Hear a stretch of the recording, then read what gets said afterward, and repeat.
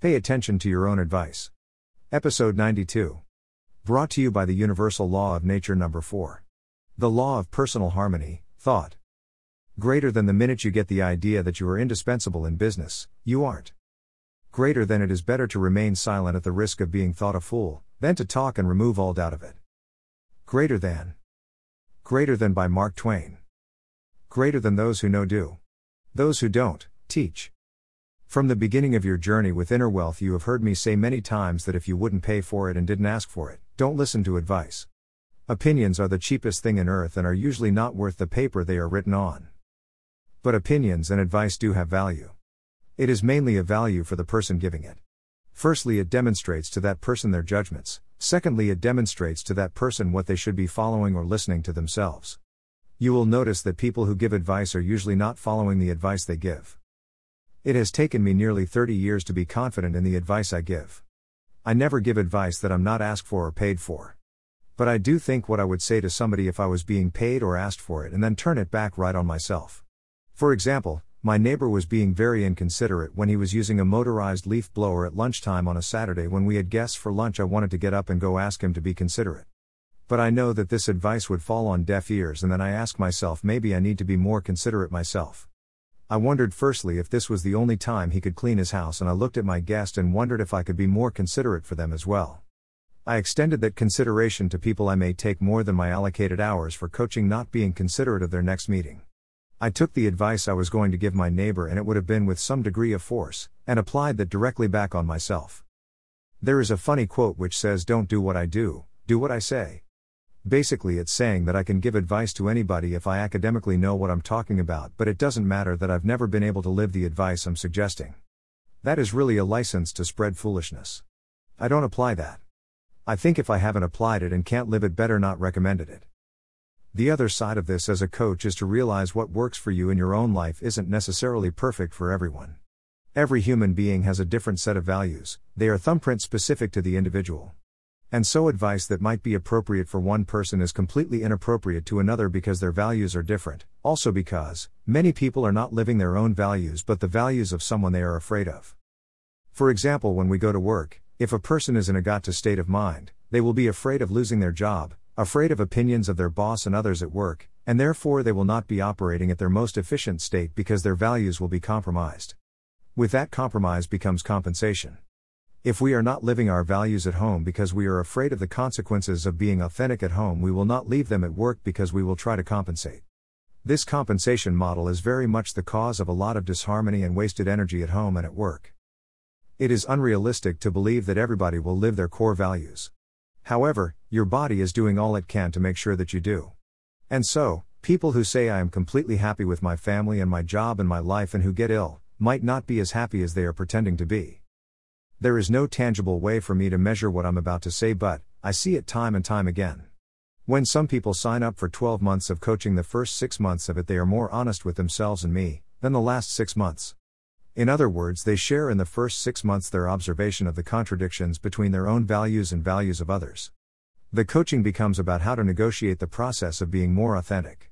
As time goes on and they realize the challenges involved in being authentic in the world, especially at home, and the next coaching phase with its associated bill for payment comes closer, idealism about living on purpose starts to challenge their willingness to invest in authenticity. And so they start to want to be more comfortable with the status quo than to be authentic with their values. I really respect this glass ceiling. Once, this glass ceiling in life was blamed on males who were being chauvinistic toward females. But I see this glass ceiling applied equally to men and women. So it is not any longer, if it ever was, a ceiling imposed by others. From my observation, it is a self-imposed ceiling. Emotions play a huge role in the development of our relationships with others. There are so many memes and myths that we subscribe to in order to make a happy family and a great career. But at some point, not based on an age or a particular size of family, there is a turning point. And this turning point is a choice as to whether to operate above or below the glass ceiling. There is no compulsory requirement to pass through it, but many people spend a lot of their lives banging their head against it. It is nearly impossible to generically describe what his glass ceiling looks like or, better still, how to pass through it. But I will mention a few of the variables. The first one is that you are responsible for the quality of life of other people. As a coach, I find this obstacle to be one of the most difficult challenges people face. The obligation to solve problems for others and to therefore impact the quality of their life is also a self-serving thing, because it is not pleasant to live with or work with somebody who is continually complaining that things are the way they want, especially when that complaint is directed personally at yourself. And this is one of the turning points that revealed at the glass ceiling. At some point we must say to pass through the glass ceiling, your stress is not my stress. This is a very big moment in life and causes the stressed person to become agitated even more and therefore cause even more trouble. In order to be willing to experience this increase of trouble and agitation, a person needs a pretty big why. To have enough reason to experience rejection, we need a sense of purpose greater than ourselves, because while our mission on earth becomes self-serving, it includes our own comfort that we get from pleasing others. This is usually defined as the core of most relationships and is certainly how people are measured in the workplace. If we gave everybody permission to not be self-serving, and not please others by meeting their expectation, there would be a chaos beyond measure. And so it is absolutely part of the fabric of society that people try to please others. We are rewarded for it because in the most cases, your salary bonus and the amount of intimacy you have in your personal life depends on it. And I'm assuming we want both. Negotiating this transformation between living with purpose and therefore being inspired and therefore inspiring others by our life in pleasing others and making them motivated by being dependent on us to make their lives happy, is a very big step in life. It's what I coach, but I also have incredible compassion and empathy for the cost if it is not done correctly. Living on purpose was never meant to be done at the cost of anybody. Salary increases, bonuses, and the amount of intimacy we have were all included in the transformation process. In fact, I would go so far as to say that these are the consequences of finding a life that lives on purpose rather than finding a life that meets the expectations of others as a mission. That difference between self-serving motive and a purpose greater than self is part of the fabric of that glass ceiling. What else in business defines the glass ceiling? Language defines it. A person who is saying, got to, should, need to, want to all day is going to be listening to a lot of mind noise. That mind noise is the complexity of a human life that is operating below the glass ceiling. It totally reminds me of my time as a glider pilot. It would take me 3 hours to drive to the airport where the gliders were stored, and in that period I would be on a highway wrestling with all sorts of traffic and trucks. I would arrive at the gliding airport and fill in the required forms and then do my safety check, which involved another co-piloted flight. Before I was given the release to exercise my license and fly solo.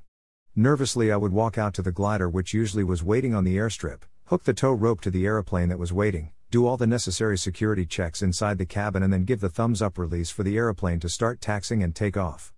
The airplane would climb and I had the job of making sure that I didn't get too close or off to the side of the plane and therefore cause everybody to crash. As my altimeter reached the agreed height, I needed to soften the rope between the plane and my glider and then pull the release. This procedure was for me quite automatic because I understood the mathematics of it. The plane would then take a certain path which was predictable, and I would take the opposite path which was equally predictable, and we would be separate. About 5 seconds later there would be this absolute silence.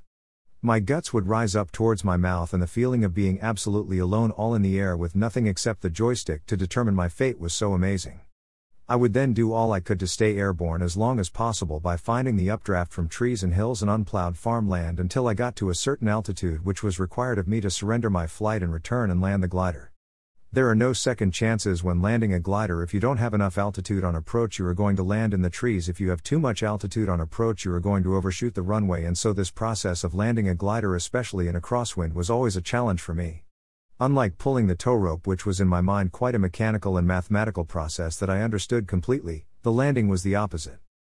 So you can see in this example there was a need to be in the noise of my mind to get to the point where I could pull the tow rope on a glider and be airborne for just 15 or 20 minutes, before going through all of that plus ceiling and coming back into the real world of noise. No, a professional glider pilot would no doubt live 5 kilometers from the airfield. They would probably have a support crew to get the glider ready. They would be in command of the takeoff and landing process and could therefore be above the glass ceiling the entire day. That is not just a matter of nerves. It is a choice. If you asked me, do I want to die flying as glider pilot, the answer was a categoric no way, known Jose.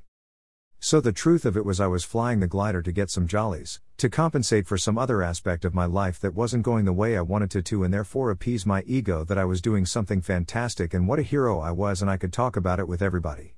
Probably that's what was going on, and therefore I spent 90% of the time of glider flighting, below the glass ceiling, in an unconscious state of mind. Simply, I was reinforcing the emotions and the mindset that kept me under the glass ceiling. I never questioned the comparison between the glider flying and living on purpose. I never questioned the waste of money and time and resources flying a glider which could be spent more authentically. Yes, I did not want to spend my days lying in bed or working in my business day after day. And so it is completely understandable, in the realm of options under the glass ceiling, that I found myself something to compensate. But the truth of it was my life was spent meeting expectations. It had no real purpose other than self-serving. Even when I served my business and my team and my clients, I would have measured it by the amount of money we spent on the new pool at home or the new Range Rover. Part of the branding of my engineering business was that we were environmentally conscious and that we saved the world by reducing air pollution control from factories, but this was marketing rhetoric. At the end of the day, flying the glider revealed that my real purpose was me. So to close this episode, pay attention to the advice you give others. Sometimes we are trying to solve the world's problems, but really we are trying to solve our own. Sometimes we are trying to fix things so that things don't annoy us. Maybe it's better to deal with the source of that annoyance rather than the thing. The source of all our annoyance is ourselves. And it is really important to realize that the vast majority of the world live below the glass ceiling. And it is, when you are talking to those people, like talking through a glass ceiling. All they hear is muffled tones. It's like when you say to somebody who is very much attached to the should and should not of life that there is balance in the world. And the first thing they will saying is, how can there be balance in sin? The key here is to realize the work that is involved in living above the glass ceiling. The rewards are unbelievable, both in financial remuneration and intimacy. But there are so many memes we need to address that have built themselves up in our mind as to how to be above the glass ceiling. These memes are no greater observed than in our behavior towards our own children. That is the end of this episode. If there is anything in this episode that you would like to discuss in your coaching session this week, please feel free to make note and bring it along. With Spirit, Chris.